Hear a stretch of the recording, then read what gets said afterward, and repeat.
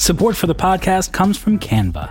Presenting to a group of your colleagues can be nerve-wracking, so why not ease some of that anxiety with Canva? Thanks to their AI, you can start with a simple prompt and watch Canva go to work. Choose your favorite style, customize the content, and that's it. You're done. It's a serious time saver. Whatever you do for work, Canva presentations can give you a head start on your deck. You generate sales presentations, marketing decks, HR onboarding plans, you name it. Finish your deck faster. Generate slides in seconds with Canva presentations at canva.com, designed for work. You know how to book flights and hotels. All you're missing is a tool to help you plan that unbelievable travel experience. That's why you need Viator. Book guided tours, excursions, and more in one place. There are over 300,000 travel experiences to choose from, so you can find something for everyone. And Viator offers free cancellation and 24/7 customer support for worry-free travel. Download the Viator app now and use code Viator10 for 10% off your first booking in the app. Find travel experiences for you. Do more with Viator.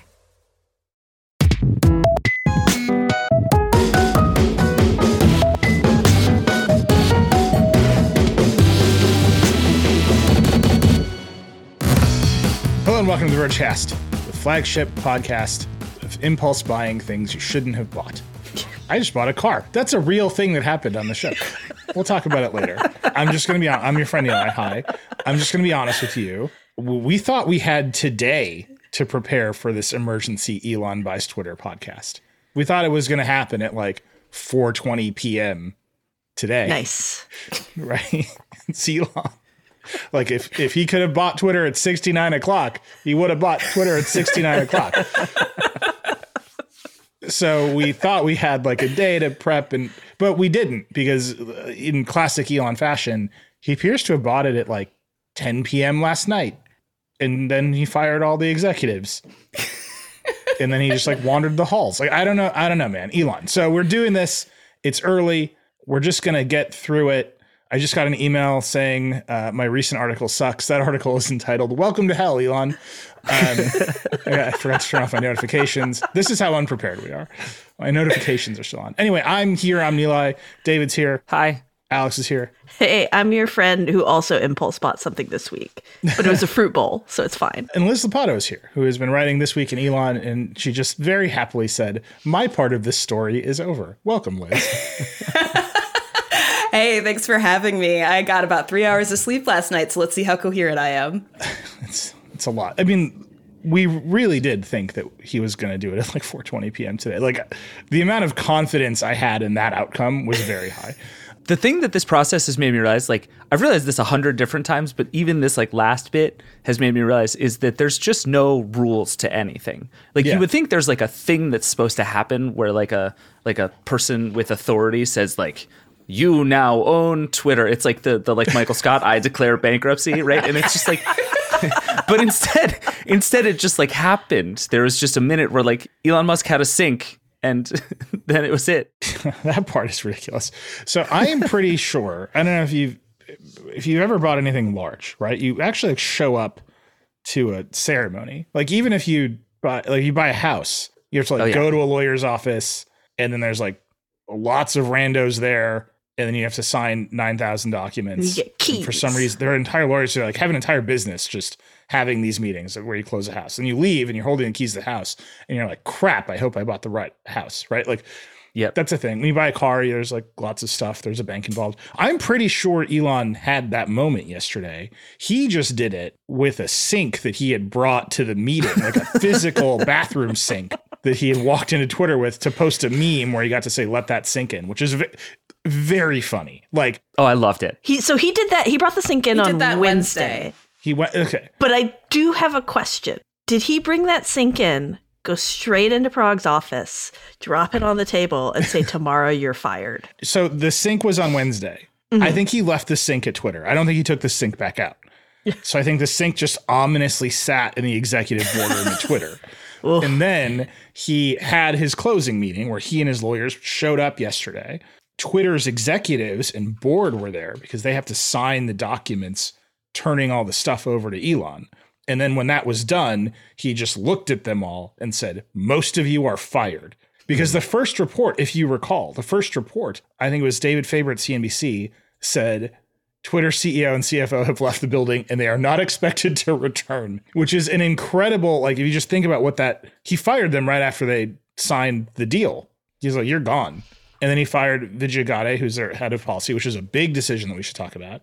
And I think he fired the general counsel. General counsel, by the way, who led the legal team that defeated Elon Musk, that made Elon buy Twitter, which he desperately tried to get out of. Liz, that's the part I want to start with. The general counsel was escorted out by security. Like, there were a couple of people where they weren't just like fired, they were fired in humiliating fashion. So Sean Edgett is the general counsel, and Bloomberg says security escorted him out. Parag Agrawal, the former CEO, and Ned Siegel, who was the chief financial officer, were also escorted out by security, according to Reuters. Like, can you imagine, like, you've just done a deal with Elon Musk, you've signed the thing, and then two burly security guards, like, strong arm you out of the building. Oh, I can absolutely imagine that in this context. I'm guessing if I'm Parag Agrawal, that's like the least bad thing I thought might happen to me when all of this went down. Like, that dude has got to have spent the last 6 months wondering what horrible thing Elon was going to do to him when this deal closed. Well, he is getting a nice payout. Well, he's going to pay him $30 million.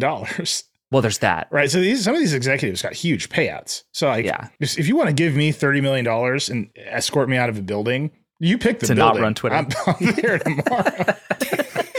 Like, you just tell me what building to show up at. I will be escorted in the building, out of the building. As long as there's a check, you just let me know. You hear that, Elon? Yeah, exactly. So, Liz, I wanted to start there, right? This has been a long and winding M&A journey. And I think that he escorted the general counsel of Twitter out of the building by security as revenge, because he got owned in this process. Like, he bought it for the number he said he was going to buy it to the dime. He didn't even get a discount after all this. No, I actually would have kept that lawyer because he is a nightmare. I like, full respect to all of the legal teams. But Twitter's legal team in particular was quite good. And you may remember that the outside team was brought on, and they were like the inventors of the poison pill, which is a deal provision that prevents hostile takeovers that Twitter implemented before the agreement to buy Twitter happened. And then Elon canceled the deal, and then canceled the deal some more. And then we all were like, oh, I guess we're going to court. And then we didn't go to court. So this was a really, really good agreement that was negotiated. Like, this was a really strong agreement. And like, I think we've talked about this before, but I was of the opinion that Elon Musk was going to lose a trial. And it looks like Elon Musk was also of the opinion that Elon Musk was going to lose a trial. And so here we all are on Elon Musk's Twitter.com, or quitting Elon Musk's Twitter.com, specifically because of all of these shenanigans. Yeah. I mean, no one's going to quit. So here's what okay. First of all, I quit smoking cold turkey while studying for the LSAT. My faith that I can quit anything is very high. It wasn't easy. And I blew bubbles. I took kids' bubbles, and I blew them outside of the law school in between class breaks because I needed to do something with my hands. But I'm willing to do it. You can, if you find the bubbles equivalent of Twitter, I'll quit Twitter. It's still there. I think we should see what happens to it. I just think a lot of people are going to stop using it. I think a lot of people are going to stop using it the way they had been using it. There is that report in Reuters last week that Twitter is already seeing a massive decline in, quote, heavy tweeters. And they kind of don't know why. But the answers are obvious. It's that Twitter is an inhospitable place. Yeah, I mean, like, the thing about that report is that the decline started well before Elon Musk, right? Like, it starts during the pandemic. And I think Ryan Broderick had the best explanation. He writes a newsletter called Garbage Day, and I've just been thinking about this over and over, where, like, Twitter is a place where the users all hate each other and also the product itself. Yeah. And, like, that's Twitter. It's just, like, we're all here in hell. And, like, if you turn up the heat a little more on hell, more people leave. Yeah, and this is, I think, the fundamental problem for Elon. This is what I promised I would write this piece, Welcome to Hell, Elon. It was supposed to be about something else, and then I just wrote it. But the problem for him is that to make any money at all, he actually can't do the things that he's promised his ardent fans that he would do. So if you want to make money, and you don't just want to have ads for supplements and like racist pillows, you have to promise advertisers brand safety, right? You have to say your ads are going to go in a place that won't make your brand look bad, Taco Bell. Like it's the basic. If you just read about internet advertising, they are always constantly talking about brand safety. It is the thing. And so Twitter is a real problem with that, as in general. It has somewhat managed to find ways to overcome it, but it is the smallest of the social networks because it is inhospitable. It does not make you feel good to use it. Like if you're a new Twitter user, your desire to tweet is pretty low because the things that will happen to you after you tweet are mostly negative, right? Like bots will try to sell you crypto or some rando will pop up and talk shit to you. Like those are or no one or nothing will happen, which is actually the worst outcome for a social network. Like if you're trying to incentivize content creation, because a social network without lots of people working for free is a bad idea. So you're trying to get people to work for free. And if the thing that happens most often is nothing, no one pays attention to you, that's bad. If it's bots try to sell you crypto, that's bad. Maybe Elon can solve that problem. I know he's focused on it. Or it's you get harassed. All this is bad. Like none of these are. This is why the only people who tweet are like hopelessly addicted online people. Well, and this is why you see Elon like talking out of both sides of his mouth throughout this whole process. On the one hand, he's talking to people about, you know, scaling down content moderation and bringing back Donald Trump and open sourcing the algorithm, whatever the hell that means. And this idea that like it should be a freer place that follows the laws. And then he's sitting with advertisers saying, no, it's still going to be fine. I won't, like, free for all hellscape is the phrase that he used that I think is going to haunt him for a long time because it is now very stuck in my brain. And so he's trying to do a thing that everyone has proved over and over is impossible, which is to let chaos reign in an advertising friendly way. And like, you just can't do that. Right. And so like Elon does not like being told what to do. Liz, I feel like Liz is shaking her head. Okay. I feel like that's a safe statement. Elon Musk does not like being told what to do. Yeah. When you own a social network, all kinds of people get to tell you what to do. So the advertisers say, we need brand safety. You need to moderate away the racism, the sexism, the transphobia, all the bad stuff so that we can sell more shoes. That's just the basics of the thing. They want their ads near stuff that's nice. Then you got to incentivize people to make nice things, which is hard. Just like flatly hard. Like YouTube can't do it. YouTube is maybe the most successful of these companies, right? We don't think of it as a social network in that way, but YouTube gets, like, most kids in America want to be YouTubers when they grow up. Like YouTube has created the incentive structure where people want to show up and make nice things for other people on YouTube, and advertisers want to pour money into that, and that's fine. Great. YouTube has moderation problems every single day at the scale that you could not possibly imagine. That's just the basics. Like, you need people to show up. You need to get money from advertisers. Advertisers want nice things. Now you have to listen to the advertisers, which is why Elon Musk wrote an open letter on Twitter promising advertisers it was going to be fine because he can't kill his revenue right away. Then there are governments around the world which love passing speech regulations. Love it. Can't get enough of it. It seems like if you become a politician, the first thing you want to do is tell people what they can say. This is true in our country. So in Texas and Florida, there are these social media laws that are effectively impossible to comply with because they ban any moderation that is, quote, based on viewpoint without really defining it. That's going to the Supreme Court. Elon is out here saying, I'm going to support DeSantis for president, and he's massively invested in Texas. And he's got to fight those governments, those governors. Those are their laws. He's got to go tell the Supreme Court these laws are unconstitutional. That's just like that's a tightrope he has to watch.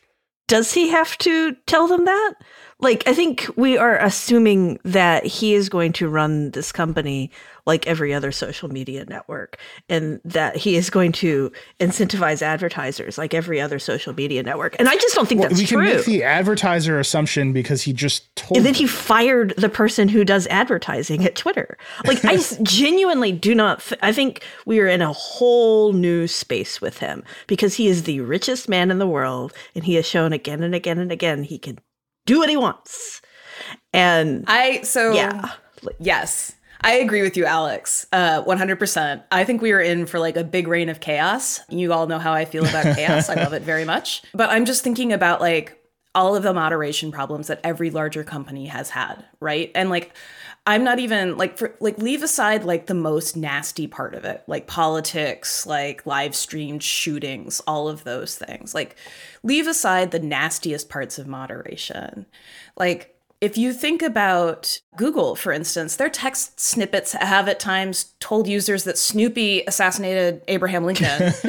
And at Facebook, they actually lost a piece of their moderation policy for 3 years. So in addition to like the big stuff, there are all these little things that can also go wrong. But on top of that, this is the cherry on top for me. Working with people is not like engineering. Yeah. Because building a community is really different from building a rocket, because rockets don't talk back.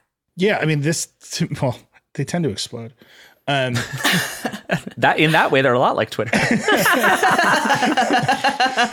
No, I mean, I agree with you. I mean, this is, to me, that we see this repeated over and over again, right? People approach these community problems like engineering problems, and they say things. I'll give a totally unrelated example, but it's the same example because it's the same approach. You talk to self-driving car CEOs. And you're like, how are you going to build the cars? Who's going to write the rules? And they're like, the rules are already written down. It's just the rules of the road. And it's like, so you think you can just like ingest the state DMV into your robot car and then it's going to be fine. And it turns out like cars are totally unpredictable. Like this is not how it works. Like other people in cars tend to make decisions that have nothing to do with what the DMV thinks you should do. And they're stuck because they thought there was a list of rules they could just follow. And you can apply that exact same thinking to Elon has tweeted this. If people want the speech to be legal, or if people want to ban speech, they can write a law. He said this. So we're just going to take the First Amendment and glue it into some AI, and then that will run moderation for us against the principles of the First Amendment. Well, the problem is the thing the First Amendment actually does is it prevents the people of America from making a law that bans some speech, right? It prevents government speech regulation. It allows for private speech regulation. It allows for private companies, for private citizens to speak however they want, to publish however they want, and it keeps the government out of it. At least that's how it should work. So you like just from like a systems engineering perspective, you're saying, okay, we're going to grab the First Amendment, which prevents our system from doing much of anything, and if people want to change it, they want to change how Twitter works, they can somehow overrule the First Amendment, which is the main thing. And it's like, you are trapped in a doom loop. No, he's not. The first thing that's going to happen, because the first thing that's going to happen to him is he's like every other social network that promises the same thing. He's going to start banning people that do horrible things. This happened to Parler, it happened to Getter, it happened to Truth Social. You know, Truth Social has like the most restrictive moderation. But I wonder, like, is he actually going to do that? That's the thing, is like we keep assuming that he's going to be like, oh, this person said something horrible online. They go. But he has repeatedly said he wants every viewpoint on Twitter. He wants to make this a big open ecosystem. He wants to minimize moderation. So I don't think he knows what that means. Like, no, I agree. But that's why I think like reasonable. Like, here's some like reasonable debates you could have, right? Yeah. That's every viewpoint on Twitter. You can have a reasonable debate about the Fed setting interest rates, and people will scream at each other and want to murder each other over half a percentage point of the Fed setting interest rate. You can have a reasonable debate about whether the government should provide healthcare, right? I think it should. A lot of people don't. That's a reasonable debate, right? There are numbers on both sides of that argument. Yeah. You can have a reasonable debate on education policy. You really can. Lots of ways to educate your kids. But you can't have a reasonable debate on like whether brown people are inferior to British people. That's not a choice. And that is actually the aperture that everybody wants to open. Yep. Right. The thing that everybody wants to open is Kanye West saying Jewish people control the media. And the reason that Twitter doesn't allow it is, well, one, it's like dangerous. Yeah. Right? It causes actual political violence in the world that Twitter does not want to be associated with. And two, it makes people fucking leave the platform. Like the most cynical motivation that anyone could have is, oh, this retards user growth. Like this makes people go away. It makes the number go down. Mm-hmm. And like all of that is the people who want to open the aperture of free speech on the margin are not people with more conservative economic policy. It's basically people who want to like reintroduce racism. Right. Reintroduce sexism. Right. And what they are complaining about is not even that they can't do it. Because have you been on Twitter? Oh, no. I'm very aware. They can do it. What they're complaining about is they don't get the reach. Right. They're shadow banned. Right. And like is Elon going to increase their reach? Is he going to solve that problem? Like, I don't think that problem is tractable. Yeah, I just don't think that Elon cares. Like I think he is going to go after whatever gets him the biggest numbers. And I think if he sees, oh, I brought Trump back, I'm going to get bigger numbers. Oh, if I bring Kanye back, I'm going to get bigger numbers. He's going to focus on the numbers, not necessarily on the shit show those numbers bring, because he cares about the numbers. He's like a reality TV producer. And he likes shit shows. Let's be real. I mean, like, think about Tesla. Remember, like, the robots that were going to build the cars? And he was like, I'm re-engineering from first principles how to build cars. And everybody was like, Toyota knows how to build cars. Like, just do that. And he was like, no, it's going to be an alien dreadnought. And then that didn't work out, and he put an extra card building tent in the parking lot of the Fremont factory. I mean, like, I don't know that he necessarily is thinking about any of this stuff, because as we've discovered from his text messages where he quits the Twitter board 2 minutes after Parag Agrawal asks him not to say mean things about Twitter, like, this man has no impulse control. Yeah. Well, and I think part of this is also, like, a lot of the stuff that we're talking about assumes on some base level that Elon Musk intends to keep Twitter at like a very fundamental level the same. And I'm not sure there's actually like a lot of evidence that that's the case. I think like you look at what Elon Musk has wanted to do, and he talks about TikTok, and he talks about payments, and he talks about WeChat. And it's like this idea of like, I want to make this sort of beautiful network where people can talk to each other that like Jack Dorsey used to talk about. I don't know that Elon Musk has any particular interest in that. So like this idea that like he's just going to sort of shunt that off to the side and like let it burn down while he tries to build a payment network on top of it, and also tries to like retain his own audience where he can use it to sell Teslas. That seems perfectly plausible to me, that he's like, oh no, is twitter.com a moderation nightmare and everybody's going to stop using it? That's really not a problem. I'm going to go like try to do something else on top of this network and make money when people like buy subscriptions. Well, I also think about airlines here, because we're talking about a hellscape, right?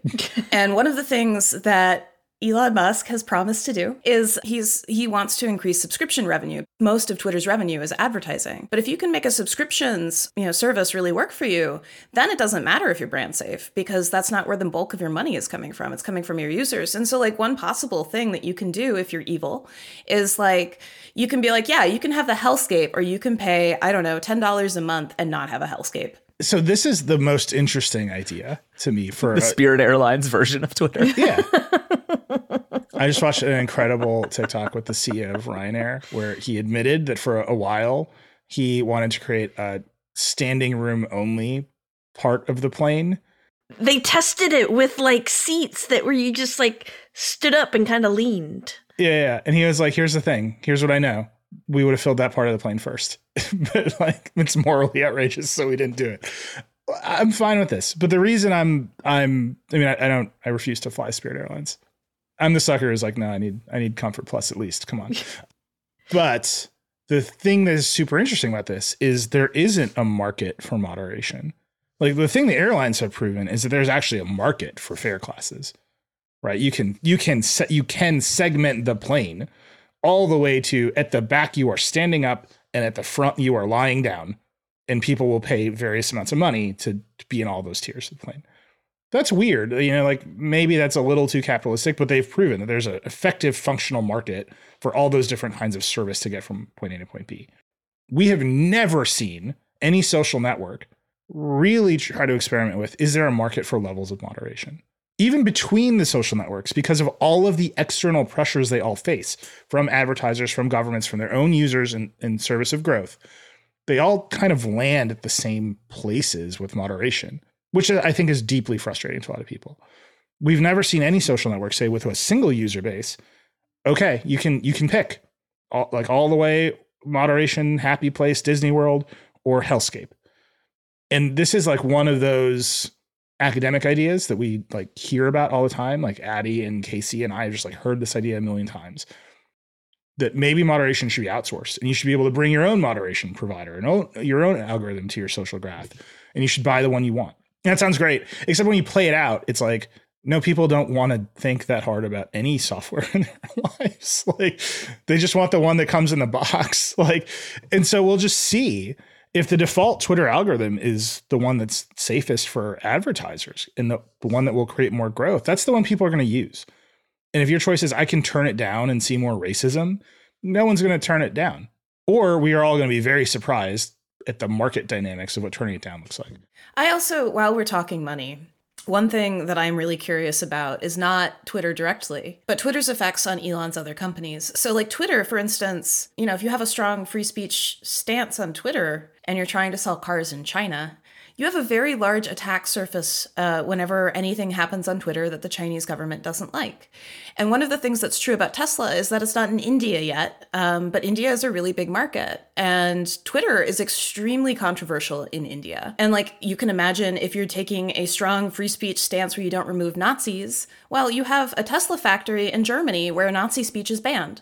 So there's like one of the things that I think is really interesting here is that Elon Musk has a much larger attack surface than anybody like Mark Zuckerberg or, anybody running any of these other companies. Like you can actually punish him through the other things that he does.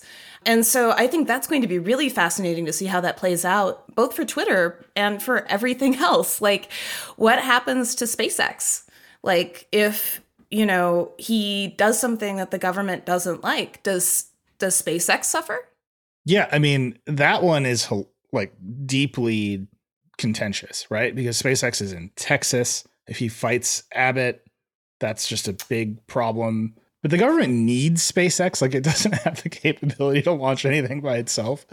So that's a good spot. I think Tesla is the scariest one, right? If you're Elon, you've got a big business in Germany, like you said, which has very stringent speech laws. You have a huge business in China where you can't even operate Twitter. Like the game you are now playing with Tesla in China is if there's a lot of anti-China stuff on Twitter, the Chinese government has no compunction about just destroying companies. Left and right, it destroys companies. Yeah. Especially if the companies seem too powerful or the executives of those companies seem too powerful. Elon is now in a place where the pressure he will feel to make Twitter more China friendly is actually real because Tesla needs to expand in China because that is the market for those cars. Yeah, and I think even more sort of abstractly, like Liz, you've written about this a bunch in the last 6 months. There's like this force of personality that Elon Musk has that has gotten him a lot of what he has gotten over time. And it has like been his bet that just by virtue of the fact that I am Elon Musk, I can do whatever I want at any time and it'll probably work out because I'm Elon Musk and the rules don't apply to me.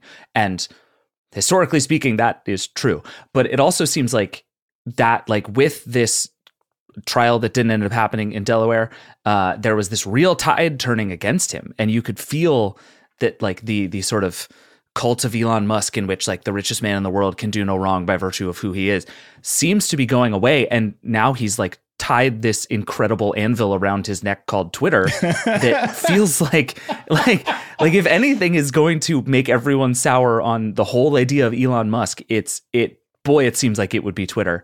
And it does feel like it's going to have all kinds of ramifications across these other companies. Like the Tesla investors have been worried about this crazy distraction that is Twitter, that is not going to get less distracting now that he owns the place.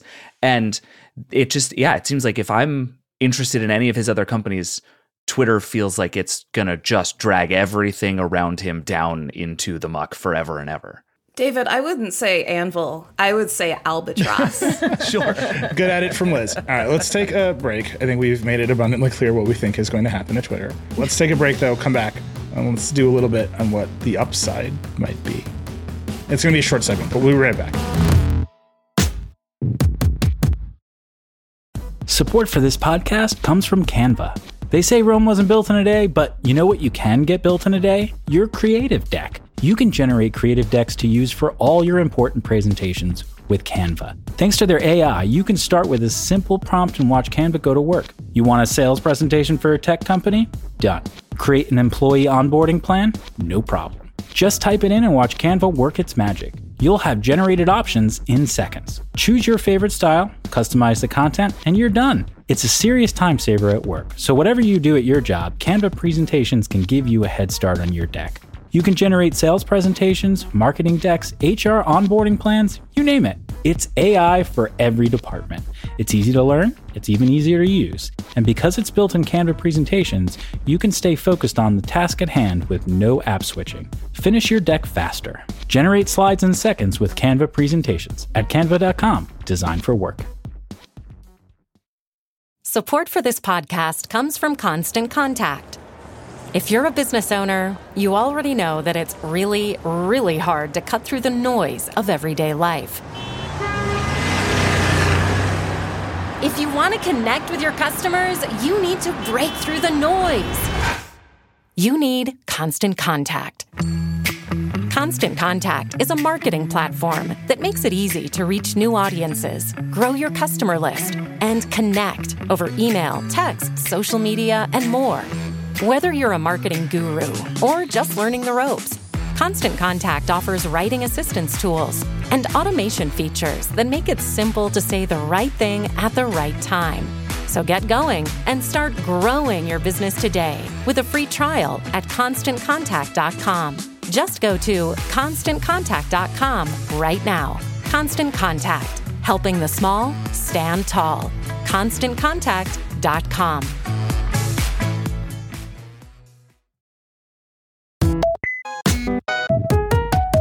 Okay, we're back. I think it's clear we don't think this is going to go well, but let's do the thought exercise and let's stipulate, but let's do the thought exercise of what might go well here, what might work. And we should stipulate, like I will happily concede, Twitter is not a well-run company. It has not had good executives running it, or even like executives who are paying attention or use the service. Like it's just not. It probably has too many people. It has thousands of people doing nothing. And Parag Agrawal, the outgoing CEO, like his greatest accomplishment was forcing Elon to buy the company. The only person who has ever stood up to Elon Musk is Parag Agrawal. Congratulations, you shipped no software, but you executed this. You had the stones to stand up to Elon. Great, incredible, man. Incredible deal, by the way. Like, incredible moves. Like, this is like CEO Hall of Fame shit. And he wasn't even CEO for a year. So, like, hats off, man. Good for you. I think that, who's the Salesforce guy? Benioff? No, the other guy who's on the board. Brett Taylor. I think Brett Taylor, who's the chairman of Twitter's board and the co-CEO of Salesforce, might have helped. I just want to put that out there. But congrats to Parag.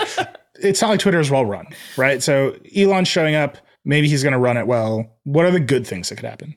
The first thing that jumps out to me is that by virtue of being private and also by being owned by someone like Elon Musk, Twitter can, in theory, start to do some of these things that don't obviously scale, which we've never really seen in social before. Like this idea that, you know, you could start charging money for Facebook and some percentage of people would sign up for Facebook. Like Facebook was never going to invest in that because you have quarterly results and you can't make a dent in your business in order for like, there just is no such thing as like a long-term vision for something like that for these like big public companies, because everything has to look like growth and everything has to look like scale. And Elon has even talked about this, that like the only way to reset Twitter is to basically go through some really, really, really like messy times on the platform. And if he actually has the patience to do that, we can like get this incubator of interesting social ideas that I think could in theory be very cool. And some of the stuff he's talked about, like trying to experiment with subscriptions and trying to like build new ways of thinking about algorithms and like, will any of that work? I don't know, but at least there's like an interesting testbed with a lot of people inside of it that could actually lead to some interesting stuff. I am going to say one thing that's close to reality and one thing that I think is pretty far-fetched, but I think is also interesting. The thing that's close to reality is I personally would love to see encrypted DMs. And I understand that there are probably downsides to doing that kind of encryption, specifically around like reporting spam in your DMs and so on. But the upside is that you have secure DMs now, which has been a long time problem for Twitter and for anybody using Twitter. And that seems like it could be a really good thing. And it's something that we've heard Musk talking about. So like, I certainly hope that he executes on that at least. But the other thing that I think about that's really like more far-fetched is we know he has an interest in AI and we know he has an interest in Neuralink, which is a brain-machine interface that's like, Musk's ambitions for it are well beyond what brain-machine interfaces probably can do. But he wants to like have it be like, you know, your way to communicate with a computer. You can be a cyborg if you want. So like there's like this wild idea that has been circulating that like I now have as an intrusive thought where it's like, oh, he's going to use all of our language inputs to train like an AI of some kind. And it's going to be like the meanest, nastiest AI you've ever seen. But, you know, it's going to be trained with all of this real world input from all of these real people who are really all on Twitter. And like as a database set, if you're a person who likes AI, that's potentially interesting. I'm just sorry. I'm just imagining these AIs that are just doing Twitter memes all day like this. Just dolly Boom. pictures. Boom. It's going to be great. You say like, hello, it just responds with the thread icon. The most sophisticated AI in the world is all like, I did a thing.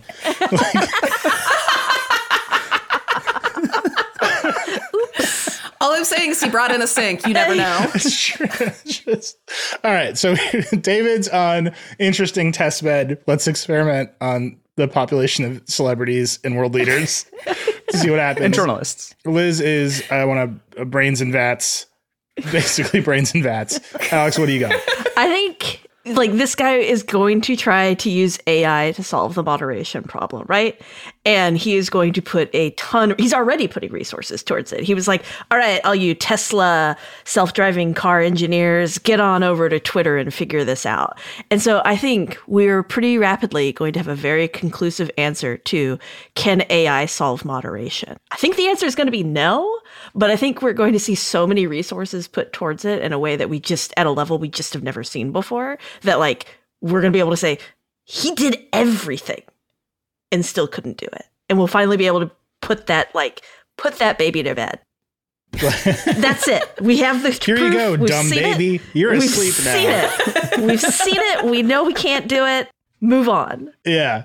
So the one thing I'll say about that, I agree. I think a lot of what we're going to see here is ideas that are abstract and academic getting run to ground. Mm-hmm. Yep. Right. Marketplace of moderation systems. That idea is going to get run to ground. Can we scale AI to do it? That idea is going to get run to ground, because if he wants to fire as many people as he has said he wants to fire, Twitter itself said it wanted to fire 25% of its employees this year before Elon showed up with the sink. So if he wants to get rid of all the people he wants to get rid of, you have to automate some of it. Yeah. Right. Like, or you realize like you just have a bunch of engineers who are drinking coffee all day and not doing anything. Who knows? But to me, the thing that because he's the king of Twitter, every moderation decision is going to be it's his reputation. Yeah. And the thing that is true of every automated system anywhere in the world doing anything is that they false a lot, right? They just they have an error rate. It's inherent to everything. So I'll give you another benign example. Content ID on YouTube is theoretically a benign system. I don't think it's a benign system, but theoretically it's a benign system, right? Where the music industry wants to get paid for its music, which is also theoretically a benign motivation. And so they can take stuff down if it matches the copyrights of songs. This thing falses so much all the time. I think most people have a better sense of the copyright policy of YouTube than like the speed limit 2 miles away from their house. Right? Because you are just confronted with this automated system fucking with people all the time. And all the YouTubers are constantly talking about it. And that's like an inherently benign system, right? That's a system that's designed, that has the motivations like basically everybody can agree on, which is artists should get paid for their music. And yet it's like in practice, a malign force, right? It like makes the experience worse for lots of people. You expand that to like semantic analysis of whether, is this joke racist or is it in context, Justine Sacco? Like, who knows, right? That when that system starts falsing, at whatever error rate, all of it gets blamed on Elon. And that is like a disaster zone. I think you might be vastly underestimating Elon Musk's ability to not give one single shit about whether people are mad at him about moderation decisions. Like, this has all made me think about Mark Zuckerberg a lot, because there was this Joker origin story for Mark Zuckerberg where he like I think genuinely felt bad about some of the mistakes that Facebook was making and sort of, apologized over and over and over in public. And then you could just see over the course of the last few years went to a point where he's just like, I'm not going to talk about this anymore. Like, I'm just not interested in this. I'm going to talk about the metaverse. And if you want to be mad about moderation problems, go be mad at somebody else. This is no longer my problem. I pay Nick Clegg a lot of money to be the one who apologizes for all the dumb stuff that happens on Facebook. I'm so excited for the first Elon congressional hearing. Yeah, Elon is like a 40 out of 10 on that scale of just like... He's like, oh, you're mad? Congratulations. Enjoy being mad. I'm Elon Musk. Goodbye. A 69 out of 10. He's a 420.69 out of 10. All right, so the one good thing that I think will happen out of all of this is that this is such a backwards compliment. All right, here's my backwards compliment.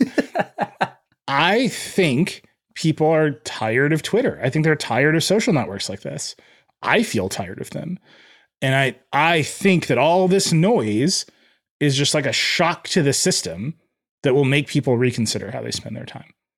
And we talked about it on the Vergecast earlier today. Like, we are surrounded by tech giants that are pretty complacent. Like, and their products are getting weird and bad. Like, Google search is bad. Like, whatever is going on with the iPad is not the force of focused competition. Right? It's just this stuff is happening and they're trying to extract more money from everything.